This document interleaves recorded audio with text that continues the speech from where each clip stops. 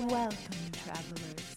We're aware that your journey was difficult, but prepare to have your questions answered, for you have been granted an audience with the Masters of Modern. And welcome back to Masters of Modern. I am your host, Alex Kess, with my co-host, Ben Bateman. Oh, hey guys, what's happening? That was so unexcited.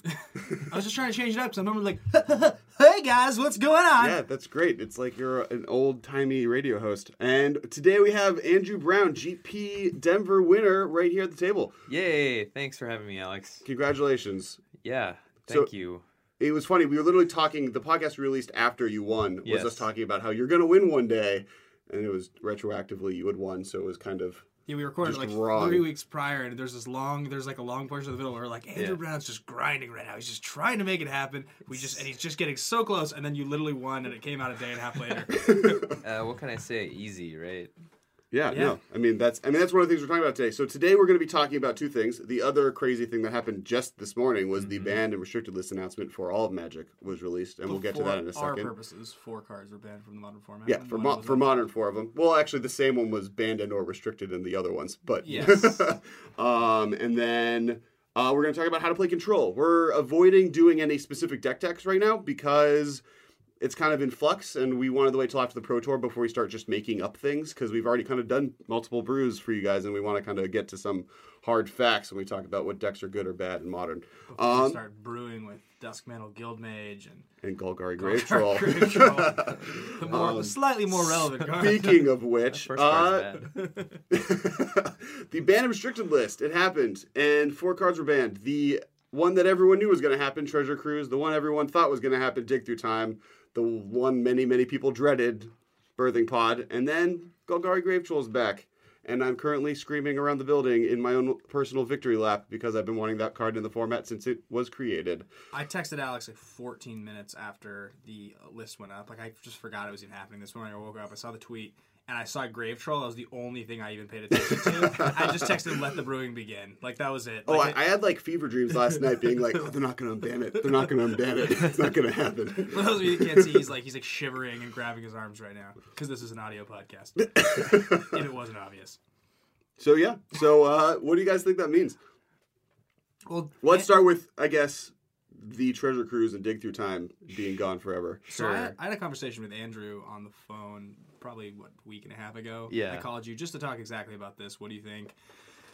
And I feel like you actually predicted exactly this. You definitely said cruise. You definitely said dig. And you definitely pod. said pod. I told Alex yesterday at the pre-release it was going to be Dig Cruise Pod, but I didn't anticipate Grave Troll being unbanned. But I mean, if it's going to be good, it's going to have to like spawn its entire new deck. It's not like an addition to a deck. I mean, we've talked about Grave Troll to a certain extent a lot in this podcast, but basically it comes down to most likely it's not going to do a whole lot. If it does, it's a deck that didn't exist already, which is good for the format, and the worst case scenario is that deck is too good, which would be pretty surprising. Yeah. And I think the thing that was previously when we talked about this, the one hesitation we had for Golgari Grave Troll being unbanned was Dig Through Time and Treasure Cruiser in the format. It might just make those cards too good. Right. But that's no longer an issue for the previous stated reasons. So, yay!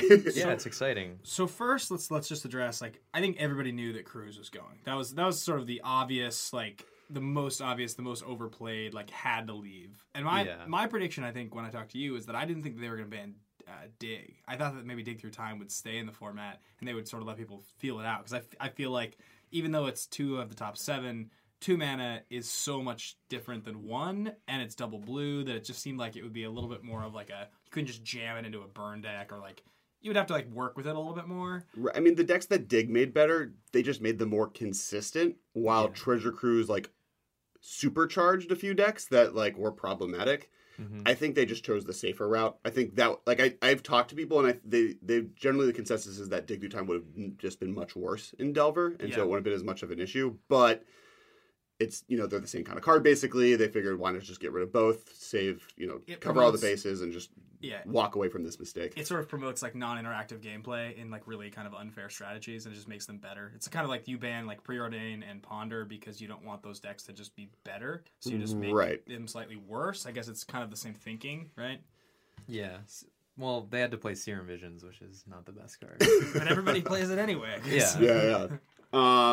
And then the one thing, I mean, we talked about this last week, and I predicted pretty much a similar thing. The one thing I did say is that Bloodbraid Elf was coming back with it, and that card's really good. It's really good. I think it's worse than Rhino to a certain extent, or at least it's comparable to Rhino. Siege Rhino, he's referencing. Yeah, Sage Rhino. Sage Rhino. Every single time in last week's podcast when we were doing the preview, every time he said siege, he would say sage. And there's like so many sages in Magic. Sage of Ephetir? Yeah. You know I love Sage of Ephetir. But no, like what? It's a free index, guys. Like Monastery Sage or like the five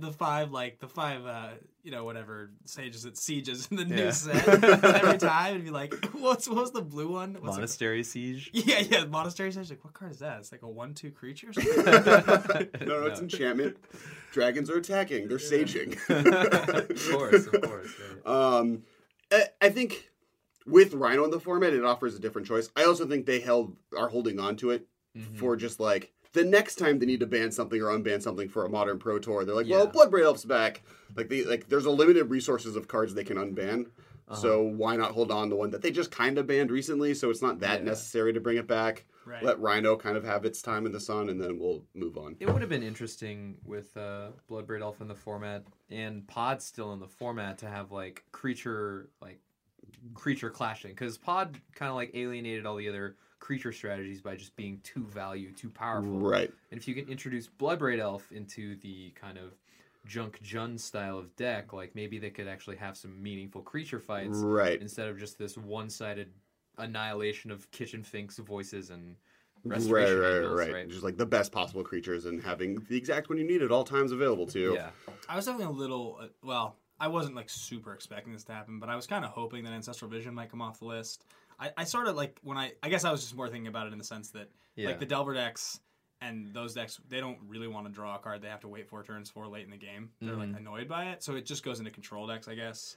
I think if Treasure Cruise wasn't as dominating as it was, yeah. like if they had released Treasure Cruise and it just like was in Modern and was just fine, then they would have unbanned it because then it made no sense. But the fact they were like, this card's too powerful, it didn't work, has kind of probably cemented it never coming back. What decks do you think, if you were going to unban Ancestral Vision, like what decks right now does it immediately go into? Blue, White, Red probably is the one that comes to mind. Delver, Paw, every blue deck. Could go almost. I mean, it could go into Delver. If you draw it on turn 1, I just feel like... It'd be good in a lot of awkward combo decks like Amulet. Sure, yeah. Because like you play it and then you just let it sit there for a little bit, and then 4 there's also turns. I mean, 4 turns in Modern's an eternity if like one player has right. But the turn you get it, you basically win because you just drew 3 cards for free. Well, you draw like 4 haste. cards on the turn. Yeah, it's pretty insane. What do you guys think? Is it possible that Siege Rhino is now just going to dominate the format just by itself and be like the strongest card in the format? So in the Modern before cons, Siege Rhino didn't exist, and none of these cards existed. Right. Like Treasure Cruise and Dig Through Time didn't exist. Birthing Pod was more of a combo deck, and which made a lot of matchups like against Blue Eye Red not very good for the Blue Eye Red player because they could just outvalue you. But now with Pod being gone, I think it's going to lead towards Siege Rhino being in the junk. Junk, it'll be what Jund is now. Yeah, the junk resource decks. So like Lingering Souls, Liliana, and like Thoughtseize Tarmogoyf. Yeah, like a lot of my good friends played this deck in Omaha, right? Right. And it turned out to be really good for them. But now I think with Pod gone, I think Blue Eye Red has a chance again. Okay. And I'm really excited to sleeve up some Path to Exiles again. Yeah, I mean, I think that's really what it comes down to. Path just got a lot better. Yeah. Before, where you're like shooting their Delver and they're ramping on turn 1. Now you're shooting their Rhino on turn 4, and it's no longer relevant. It's exactly what it's kind of supposed to do. Yeah. It feels like with the way Modern's built, and I mean, Rhino, for the purpose of value, is a really good card, but it doesn't seem like it's that easy to dominate with just like a 4-mana creature. Like it seems like it, just because of the format, because of what's happening on turns 2 and 3. The way they want it to be a turn 4 format. That's kind of exactly the kind of card they want to be good in Modern, because it's very much like you can just counter it or like remand, or and like another reason Rhino is so good in the Pod deck is because it played birds, right? You could power out your 4-mana insane creature like a turn earlier. So final thoughts. Well, and also like Finks into Rhino is just like nuts. Yeah, Finks into Rhino. You want to kill me? Anyways, so final thoughts. Do you guys think that they did a good job with the bans? I think they could have left dig through time, but I do think the safety valve of just getting rid of everything and calling it a day makes sense. Mm-hmm. I'm pretty happy. I mean, Golgari Gravetroll being back just makes me all types of happy. So really, they could have done anything else, and I'd be fine. I mean, I watched a little bit of the coverage of Omaha while it was on, and then Did you see me? I did actually. They jumped over to you as a live look-in. I was like, stay on the game! Stay on the game! You won a GP!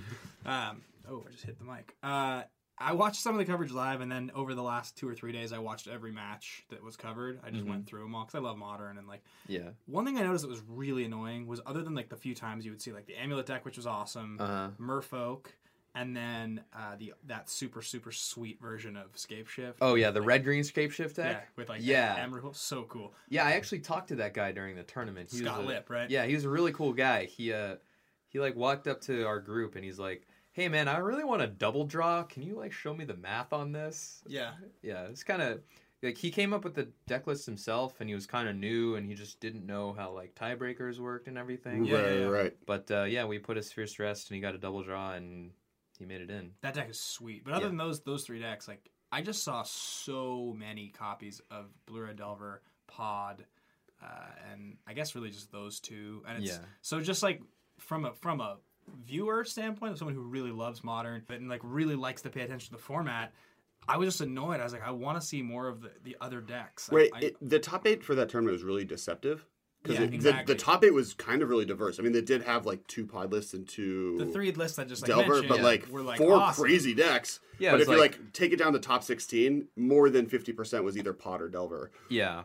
The top tables at that deck at that tournament were really messed up. It was just all like Blue Red Delver mirrors, like pod mirrors. It was pretty gross. I didn't like it at all. Yeah, that's what I mean. And so for that reason, when you can change the format, really, I mean, like, look, we're gonna keep playing, and Wizards is gonna do whatever they want. So like, if they want to ban a bunch of cards and then unban some cards, we'll be like, oh my god, it's so inconsistent. Let's just go play Magic anyway. Like, we're not gonna change our behavior. So like, yeah, please change the format, make it more interesting, because make the game healthier. Yeah. I do feel bad for Austin, who's like he just qualified for a Pro Tour also, and he's put in so many hours with pod. Right, so many hours pod. Not even that. Every single banning since really Modern has like solidified the format, he has had like the deck that he was playing banned out from under him. He was playing Storm when Seething Song got banned. He was playing Eggs when Eggs got banned. I forgot about that. He was playing Jung with Deathrite, and now he's playing Pod, and that's gone. Well, I mean, it's kind of justice right. on his part for playing the worst decks. But all in all, I think they did a great job with the banning, and I think it's going to make Modern better. And we're going to see a lot of decks at the Pro Tour, and I'm really excited. And we have 3 of our friends going, so good luck to them. Yeah. You'll be on the front lines helping them test and figuring out how to break it. Got battle scars already. Oh yeah. But between this Pro Tour and next Pro Tour, there's now like 4 of like the original 7 or 8 people from the Heidi Ho crew that are like going to these 2 Pro Tours, which is like pretty miraculous. Yeah. And I mean, I've talked about this before. Have you guys come up with a sweet team name yet? Because I've been trying to when Eugene and I go, we're getting some hoodies made, so we're gonna wear those. Just like Team Heidi Ho? It's just Heidi Ho Gaming. Okay, yeah, fair. So it's like store. Yeah. It's not. I wanted you guys to be like something like Shadow Thunder, or like something like really outrageous. Yeah. I don't know. Outrageous team names at the Pro Tour. That's kind of like. You guys could call yourselves like really. Well, silly. I mean, you could be Team Heidi Ho, but then on the back of the shirts have like one of those presidents riding a tiger with shotguns coming out of his hands, like on the back, just like yeah. You kidding? If I ever make it to a Magic Pro Tour and I'm on like a team, I'm gonna come up with like the most like just random. Like I'm gonna have a hoodie that says like single mothers on it. Like I really want to be able to like, go up and be like, really? Your team's called Single Moms? Like yeah. What do you have to say about it? And just have a story about having a single mom, which I don't have. Doesn't make any sense. No, it doesn't at all. That's why it's funny. Let's go. Let's keep moving. All right, so not standard. So control. Yes, control. So you took a control deck to the championship. You have that nice little trophy. I do have a trophy. It broke already. It broke already? Yeah, it's the worst. I didn't want to say this, but I'm going to say it. Wait, before we got into this control conversation, there's something we didn't mention. I really would like to bring up. We're going back. Yeah, I was just before. With Jeskai Ascendancy is something I just wanted to touch on real fast. Sure. We moved on. Right. So that's when I kind of thought Jeskai Ascendancy was going to get banned for a minute there because it seems like one of those engine cards. They like to ban the cards that don't interact with anything else.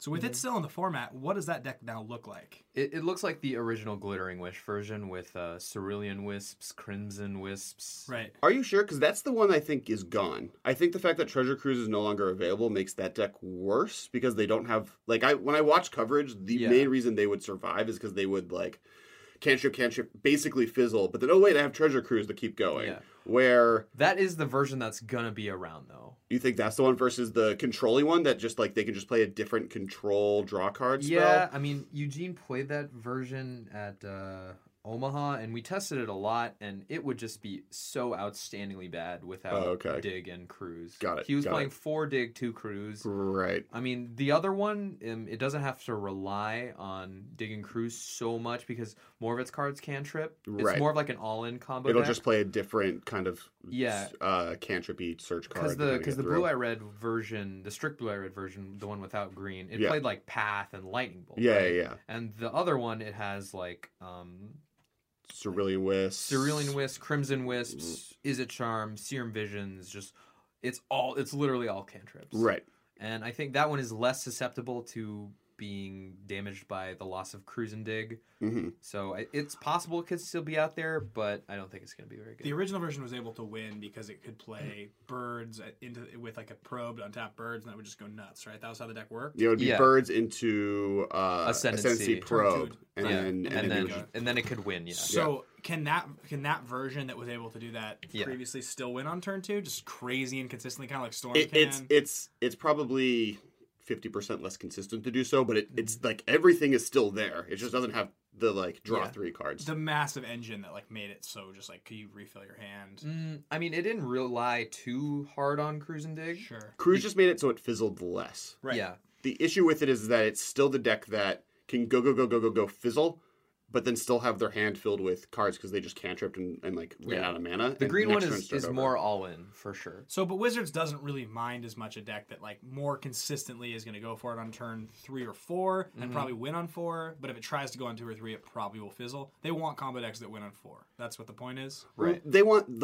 consistent combo to be turn 4. So a good example of that would be Splinter Twin. Right. The stuff they're okay with existing, but are keeping an eye out are Gora's Vengeance decks can win on turn 2, turn 3. Mm-hmm. The Amulet of Vigor deck can win pretty early. Yeah. Both of those decks can do it, but it's a glass cannon in that section of their game plan. And they're more once they get the turn 3, turn 4 is when they're actually more consistently going to go off. Yeah. Right.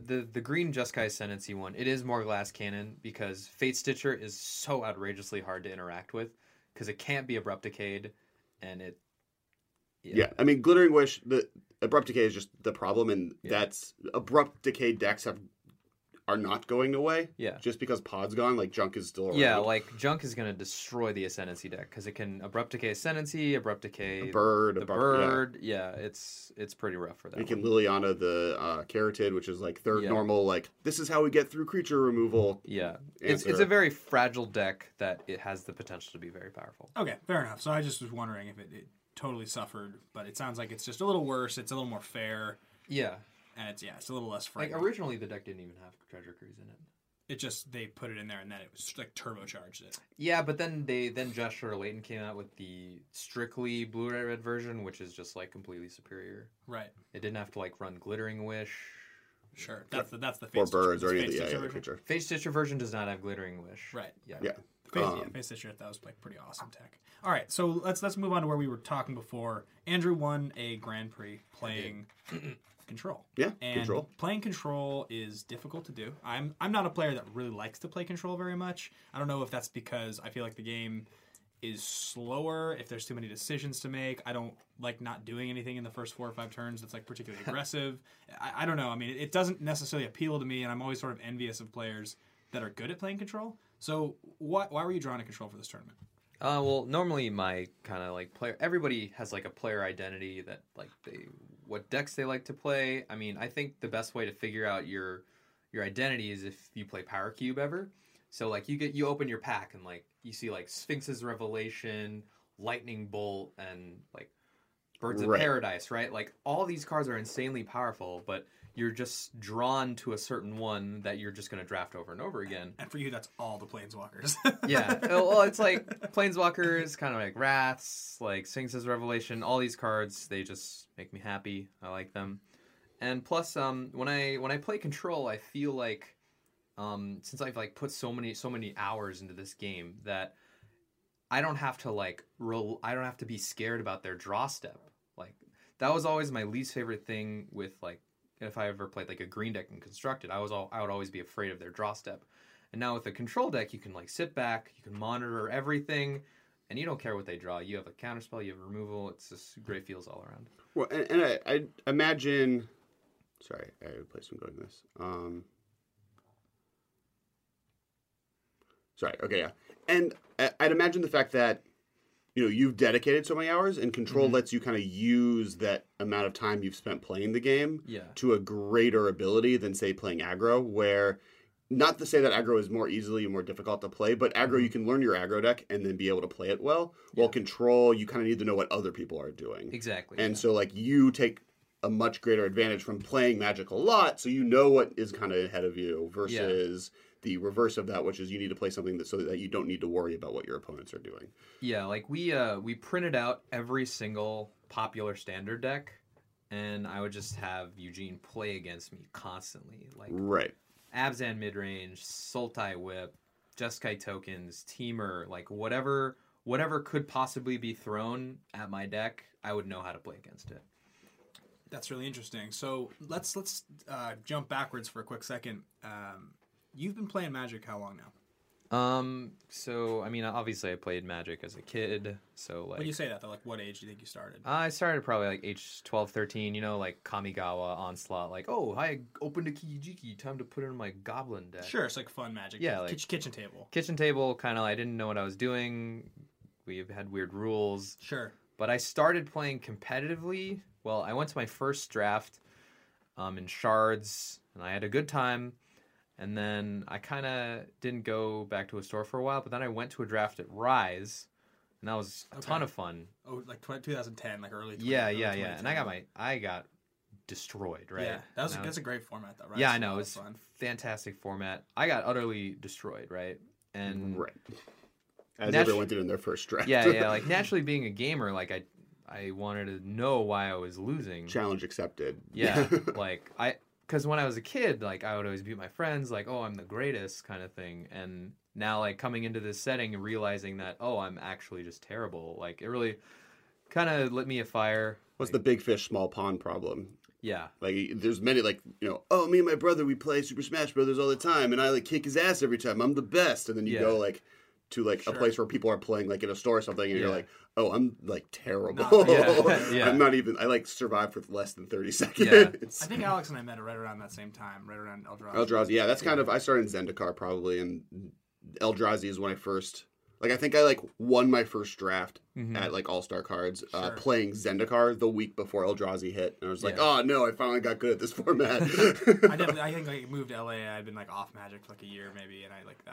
Rise was when I got back in. So okay, so you start then and you play some tournaments, and you got did you ever get into that Wednesday night scene over with Thomas and Nam over on the west side here? No, I mean, obviously, like, I was trying to set goals for myself. Sure. So like at the first draft, it was like, I don't know, just find out what to do, and then like the next draft, it was just like make a better deck. Next step was like beat X person, right? I always wanted to beat the best Thomas, player. right? Yeah, he's a great player. He was a very good player. He was, I haven't seen one. He always had expensive cards. Yeah. He always had like really nice foils. Sure. Foil Jace, I remember he had several of them. Yeah, but I mean, I just ended up just drafting. I didn't even start playing it Constructed until like a year ago. So okay, we'll jump forward. I remember you spent some time playing at the bullpen over in Marina Del Rey. Yeah. And some of those players were pretty good. And I think I ran into you once or twice there. You and I actually played for the first time at the M12 pre-release. Who won? You did. Okay. And I had opened Primeval Titan and Garrick. And you still won. And Easy, you were like pretty hostile. Like you were like not very nice to me. But I think you were wearing like a Kings jersey. Yeah. And I was like, so are you a hockey fan or you just like to wear a Kings jersey? And you like glared at me and you were like, I'm a hockey fan. And you were like, it was like pretty funny. I don't know. I was just trying to, emulate like Thomas because that's how he would act, right? Yeah. And I felt like emulating him would like make me better at Magic. Yeah. And to an extent, that is the rapport that I keep when I'm playing Magic against people. Pretty serious. Like very serious, very like I don't show any emotion. Yeah. I mean, like during the game, I'm gonna be completely stone faced, but I mean, after the match, it'll be like nice, friendly, cordial. sure. Yeah, what's going on, right? So you end up over at Heidi Ho, and this is Kessler. I remember him calling me and saying, "Hey, there's this place, Heidi Ho, and they're doing Magic, and nobody knows what they're doing, and you can win a bunch of prizes if you show up there, and it's brand new and Wild West, Wild West. This must have been 3.5 years ago now, or 3 years ago. Yeah, 3.5. And you were probably just playing there at that point. Well, when the week after the bullpen closed, Yeah. I went there and like I was just like blown away, just floored. And event starts late, 7:30. The draft starts, and this is completely true. The tables there were 24 people there. Sure. The tables were. I remember this. Yeah. The tables were 8, 7, 9. That's pretty great. Just reckless abandon. I don't care. And I remember like I was drafting and like I opened like a Bloodline Keeper, so obviously my deck's insane. Yeah. And then like in pack 1, I get a pick 4 Curse of Death's Hold, right? And then I kind of like trying to be a little helpful and like keep my kind of serious rapport. I'm like, guys, this card is really insane, right? Then someone like snaps off right next to me. Oh, it's not good against my deck. Jesus, I'm like, Jesus Christ, right? Yeah. So this is. Oh yeah, go ahead. This is the better part of the story, right? So I end up having to play him in the finals, right? Okay. This guy who snaps off is not good against my deck, right? Right after he tells me Curse of Death's Hold is awful, I like Curse of Death's Hold, by the way, for anybody who's just wondering, it's two absolutely black, 3 insert. colorless. All of your opponent's creatures get -1. It's absolutely insert. Enchantment. Yeah. So after I like crush a bunch of people with my Curse of Death's Hold and Bloodline Keeper, right? I have to play him in the finals, right? Sure. So obviously he's a bit of a chatterbox and won't shut up about like, oh man, I'm getting mana screwed as I like mulligan to 4 or something, and I'm like, geez, who taught you? And then so he has 5 mana, right? Sure. And he has 1 creature because I just played Curse of Death's Hold, like wrathing him, right? Yeah. So he has 2 cards in hand. He plays Infernal Plunge, sacrificing his last guy, adding 3 mana, and then playing Banefire Dragon. The 7 mana, like, wrath your opponent's board every turn. He just crushes me with it.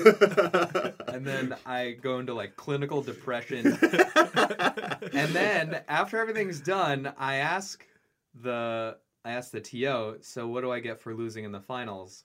I got 1 pack. Yep. Oh, jeez. Yep. The first time I ever went to Heidi Ho, I think it was the first tournament they ever had, or second, and it was a Legacy tournament. It was like in a big poster on the wall, Legacy. I show up, me and my friend Adam. Adam's playing Miracles, or what was the countertop back in the day, and I was playing Affinity, just straight up, like it was like middle Scars block. We show up, it's us 2, and then every other person's playing a pre-con deck that they just opened. And we both like each of us make $20, walk out, and we're just like, I don't know what just happened. I'm gonna play there every weekend. One person I think had like 12 of the same bad 5/4 for 7 mana from like Shards of Alara block and Bance, and it was like, okay, technically a legacy deck.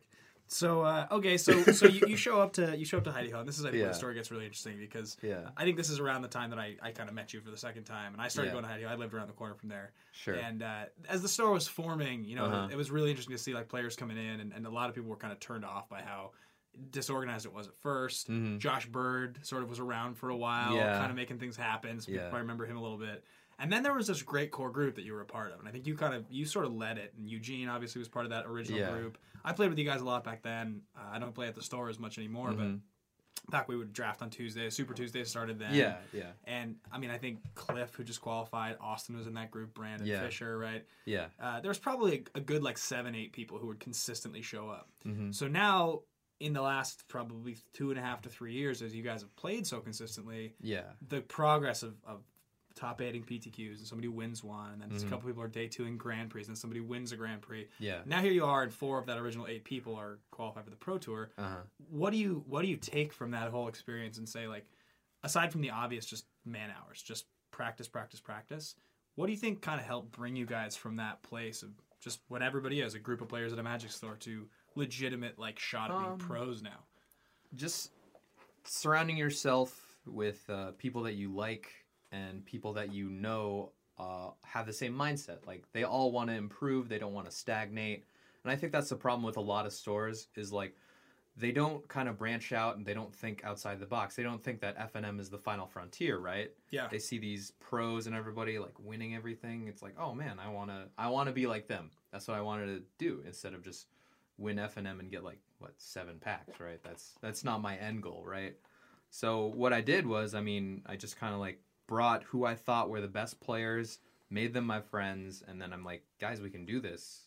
And, like, there are certain techniques just for, like, practicing and improving. Like, we don't tell bad beat stories anymore to each other because that's not really conducive to learning, right? Like, yeah, you buy bad beats. You mean I got Mana Screw, he top decked this. Or... Yeah. Like, saying that just doesn't mean anything. Like, because somebody at pros always, that's going to happen to everybody equally. Yeah. So you just the question that you ask yourself is, what could I have done better that game? Right. So we just started asking that question more often, and it just kind of improved from there. And, like, we started printing out decks, like playing against the field, and then just generally understanding Magic and how to play it. Okay. So now, what's the next step for you as a Magic player? I'm going to go to more GPs. I really want to chase silver pro status. I have 11 pro points right now, so I need 9 more to make silver. So I really want to do that. Hoping to do pretty well at the Pro Tour. Okay, Yeah. so you're at Grand Prix Denver, and you're in day 2, and you've been day 2 before. Yeah, and it's nothing new. Yeah, right. It's been the last year or two it's been happening. So now you look at the standings. You're in the top 8. Sure. What's the feeling like? What does it feel like to make the top 8 of a Grand Prix? It's the first time.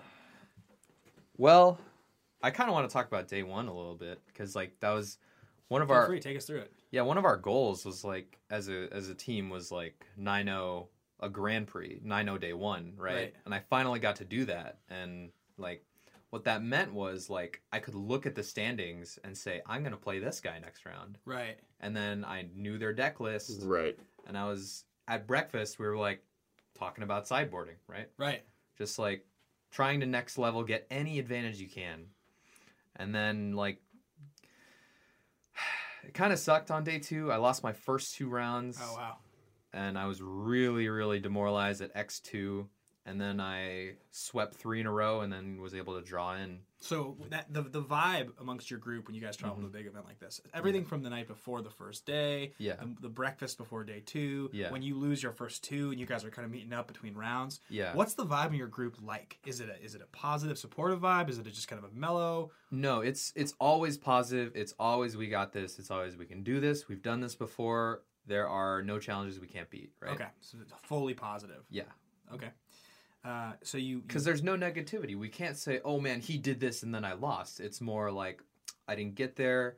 What are steps I can take so that next time I can win? Sure. Or if there's still a statistical chance, what can I do before this tournament's over? Probably. Exactly. Right. Okay. So you draw in. You're in the top 8. It's the first time. It's the first time that, other than Eugene, have any of you guys made a top 8 of a Grand Prix? No. I think Eugene was the only one who top 8'd. Well, Adam's top 8'd GP. Sure, but he wasn't. Was he at the event? No, he wasn't at the event. He's been kind of aloof recently. In and out, right. Okay, so you're in the top 8. Yeah. And you know your matchup. What do you do to prepare yourself right then? You said I have 4 matches of Magic left to win. 3 matches. Oh, 3. Yeah. So they give you the deck list of everybody. They give you everybody's deck list, and I got paired against the Mardu guy first round. Sure. His deck was interesting. He had, like, Bloodsoak Champion, which is really good against me, and, like, Timoret, which I was, like, very afraid of. Right. But Bloodsoak Champion is like a recursive. It's the 1 black 2/1 that anytime you attack, you can pay 2 to bring it back. Yeah. I was initially I was afraid, but he made a really big mistake against me. Like, in a low resource game where, like, we didn't have very many cards in hand, he thought seized me while I was vulnerable after playing a vault, and he didn't take a Pearl Lake Ancient.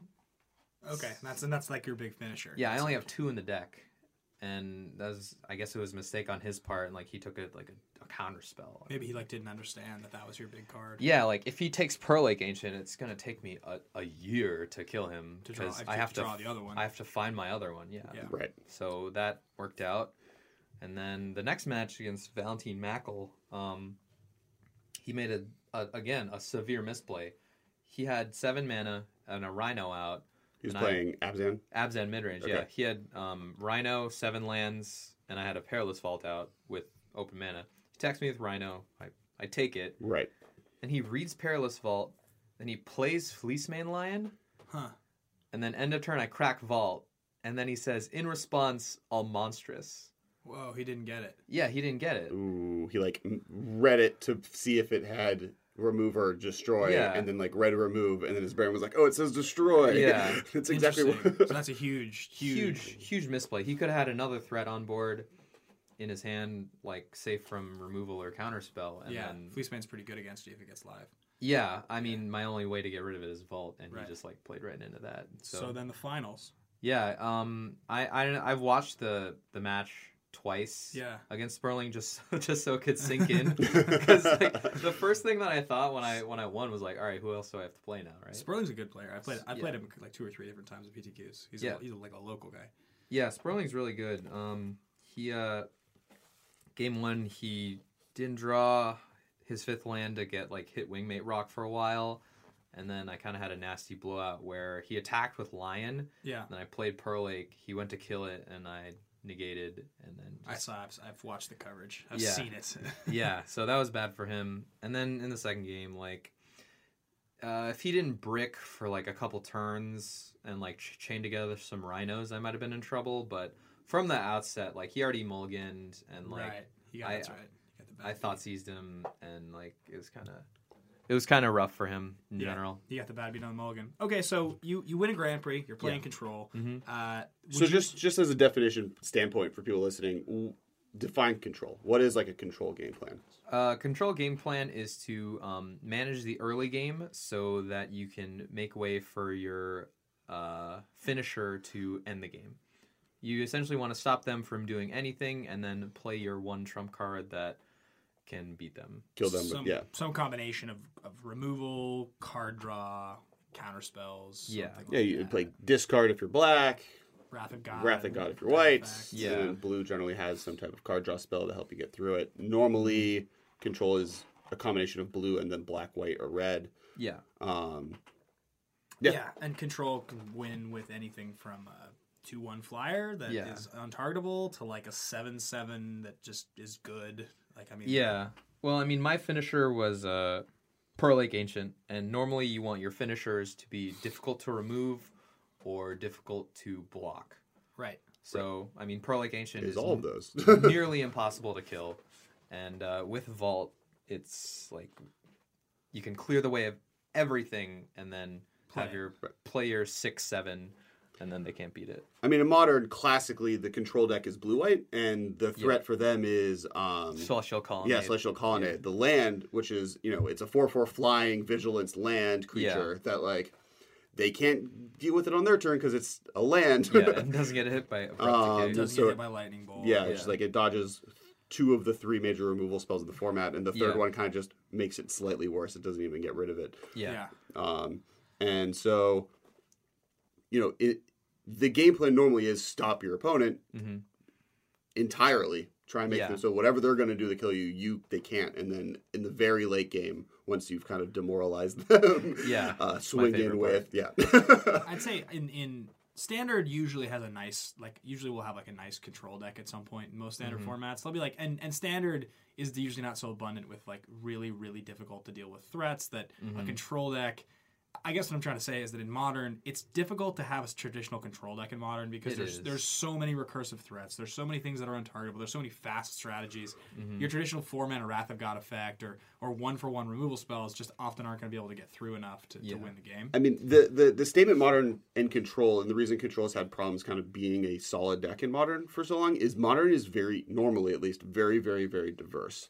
And the way it's diverse is all very different. Right. You have combo decks and most decks have a combo finish. So you had before today, you had Birthing Pod that like if they got a pod on board and they got a creature, Control had a huge problem stopping them. Yeah. You had Infect where if they got one creature and they got into you, you would have like good removal for them, good permanent removal for those guys. Like the width, the breadth of different strategies you had to be able to handle was difficult to not be doing, like stopping what your opponent's doing and have a proactive plan yourself. Well, you said it earlier, and it's one of my true beliefs that why Control is good is if you put in the hours and you understand what everybody else is doing, you can have an upper hand on them. Right. And with Modern, it's really hard because there's so many decks and like anybody can be playing anything. Right. And on top of that, you only have 15 cards in your sideboard. Yeah. Like eventually you're just gonna and it's in Modern because it's so diverse. When a deck is dominant, you generally will only play it once or twice, maybe twice if you're lucky. Normally you play 15 different decks in a tournament, and if you're playing 15 different decks, that means you could maybe have one card in your sideboard per matchup if you had covered everything, and that's going to hurt your chances against the decks you need to be better against. It's also hard to do the thing when you're prepping. I've done this so many times at like PTQs where you're talking about like, oh well, these are the 4 best decks and this is my sideboard and it's really good against those 4 decks. And then you play 9 rounds and you play those decks 3 out of 9 rounds, and then the other 6 you're just playing things that you were just unprepared for, or not necessarily unprepared, but your sideboard's just not that good against. Yeah, it's just kind of the nature of the game in Modern. It's too wide open to really pinpoint like a good kind of blanket defense. Well, in Standard, everybody's going to come at you with creatures. Right. Modern, they can come at you with combo. I mean, and actually, it's one of the reasons I'm sad Dig Through Time is gone versus Treasure Cruise, because Treasure Cruise encourages a player to play more of a tempo game because it's all about velocity. Yeah. Where, the problem with Modern, and one of the problems is there's not a very good way to kind of get ahead of opponents. There's not a good blue card draw spell, really, especially now that the 2 that they printed both got banned. So, like, what Dig Through Time can allow, it allowed Control players to be able to play a little bit more Silver Bullet-y plan, where you're like, okay, I need to be able to handle every matchup that possibly can face. Yeah. This card's going to help me find the cards I need against those opponents when I need them. Gotcha. And that no longer, that doesn't really exist in Modern. Control doesn't really have that available to them. Like, one of the that's why tempo has kind of always been better, because it's all about, you have your little threat out there that's going to kill them, and you just have to, like, survive until it kills them, versus stopping them and then killing them once you stopped what they were doing. Yeah. So if you're a seasoned Control player and you go into a tournament, you kind of explained why you think it's a good strategy. What do you think are the most important things to keep in mind when you're playing Control? Well, threat assessment is probably the number one kind of Control player skill that you need to have. Like, you need to understand how far you can push your life total and how safe you can feel at a certain life total to where you have to put on the brakes. A good example is if you watch the finals match against Sperling. Which there will be a link below on rocketjump.com to that video. You can go watch Andrew win a Grand Prix. Cool. So, like, he plays a Rakshasa Death Dealer against me, which is like it's a 2/2. Right. So it's the 2/2 that can pump to be a 4/4. Yeah, right. And regenerate. So it's a cat demon. I mean, I have an opportunity to answer it, but I'm not too afraid of it because I'm at a good life total. And he deals like 11 damage with this one card, right? Right. But I prevent him from doing anything else. And once I have an opportunity to remove it, I remove it, and then I play my finisher, and it's all over for him. Right. And your catch-all answer, which in Standard is Perilous Vault, answers it, but you just have to get to that point. But the nice thing about I'm never going to say it correctly. Rakshasa Death Dealer is that it's a mana sink that they have to spend mana to kind of make it do stuff. Yeah. So, like, they're delaying their game plan, allowing you to kind of just survive long enough to get that Perilous Vault online and kill them. So, like, threat assessment and life total management is probably the number one skill, the number 1 and 2 skills that a Control player really needs to, because you need to evaluate how they can win. Evaluating how they can win is evaluating their threats, and then evaluating how you can win is your own life total, so where you can have your finisher win the game for you. Would you say that your understanding of how to efficiently use your mana, because one of these decks is ultimately looking to be able to do 2 things in one turn. That's the ultimate goal, is play 2 spells, activate something and cast a spell, remove something and draw a card, that kind of thing, right? Yeah. I mean, in Standard, you have a lot of tap lands, so, like, sequencing is a pretty big problem. And in Modern, too, because your colonnades come in tapped. Right. And in Modern, because of, life total being so important, your lands are also a resource. Like, when do you play the fetch into a thing, or when do you get a non-shock land? Yeah.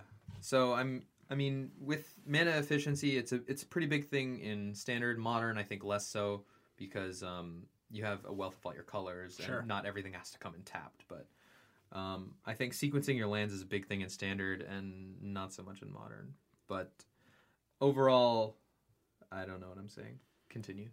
No, overall, we're incredibly proud of you for winning a Grand Prix. Right. And you did it playing Control, and it's really awesome. And well, one thing I did want to get into before we finish up is, if you were Modern, and I know you know Modern relatively well, you were King of the Hill for the first 6 rounds on during the last GP, and playing Control and how you would what you would think to look out for against some specific decks, the ones that are probably most likely to kind of survive into the Pro Tour. Yeah. For instance, Splinter Twin. Splinter Twin's a good matchup. Which Control deck am I playing right now? Blue, white, red. Blue, white, red. Okay, sure. yeah. Control against Blue, white, red. It's definitely a end of turn kind of game. So you have Path, which is like an answer all for them. Right. It's like probably your best card against them. Yeah, like they're rarely gonna win on turn 4. Normally, a way that they do beat you is they kind of beat you on the end of turn 8 when they have like 8 lands, and then if you don't have ample counter spells to when you get in a counter fight, then they can win through that, or they can actually just play Pestermite and like attack you to death. Because they also they need to get out from under Mana Leak, right? Yeah, that's the thing. They have to get around it. Yeah, and Mana Leak obviously gets worse throughout the game, but overall, I think against Twins, probably like 70-30 for you. And you have Counterflux in the board, which is insane. You have counter spells and cheap and efficient removal. That's like really good against them. Plus Counterflux, man. How do they win? All right, now how do you beat Big Daddy Rhino? Okay, so... And Abzan mid-range would be the second half of the statement. All right, so I'm talking about the junk deck? Yeah. All right, so against the junk deck as Blue, White, Red, their best card against you is Liliana. Easily. Right. Tarmogoyf gets pathed. Ooze just gets bolted immediately.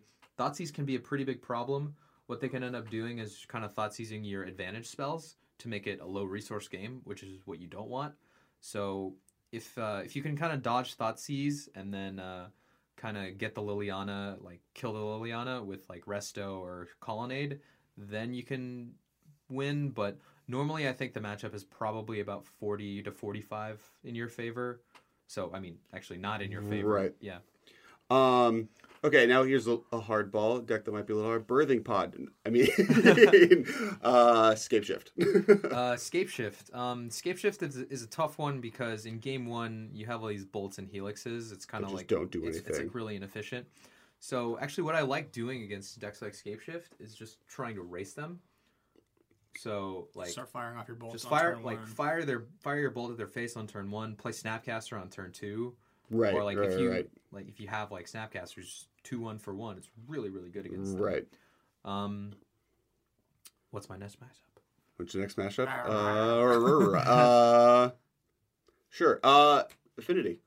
Affinity is probably 50-50 for you game 1. Okay. Because you have Bolt Path Helix, all really good against them. Right. Mana Leak is actually pretty strong against them on the play, because normally they can't really power out their 2 mana spell on turn 1. Right.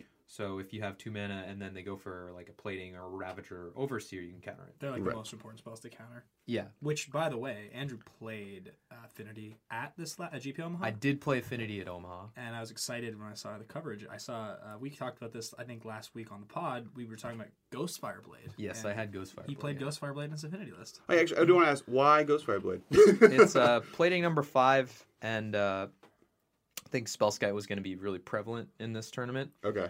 Your way to beat most... normally, your trump card is kind of Etch Champion. Uh-huh. So Etch Champion with Ghostfire Blade goes right through Spellskite. It's really, really good. Yeah. It's like incredibly good. The only thing I don't like about Ghostfire Blade is that it costs 3 to equip it to Vault Scourge, which is not so good. Bad value. Yeah.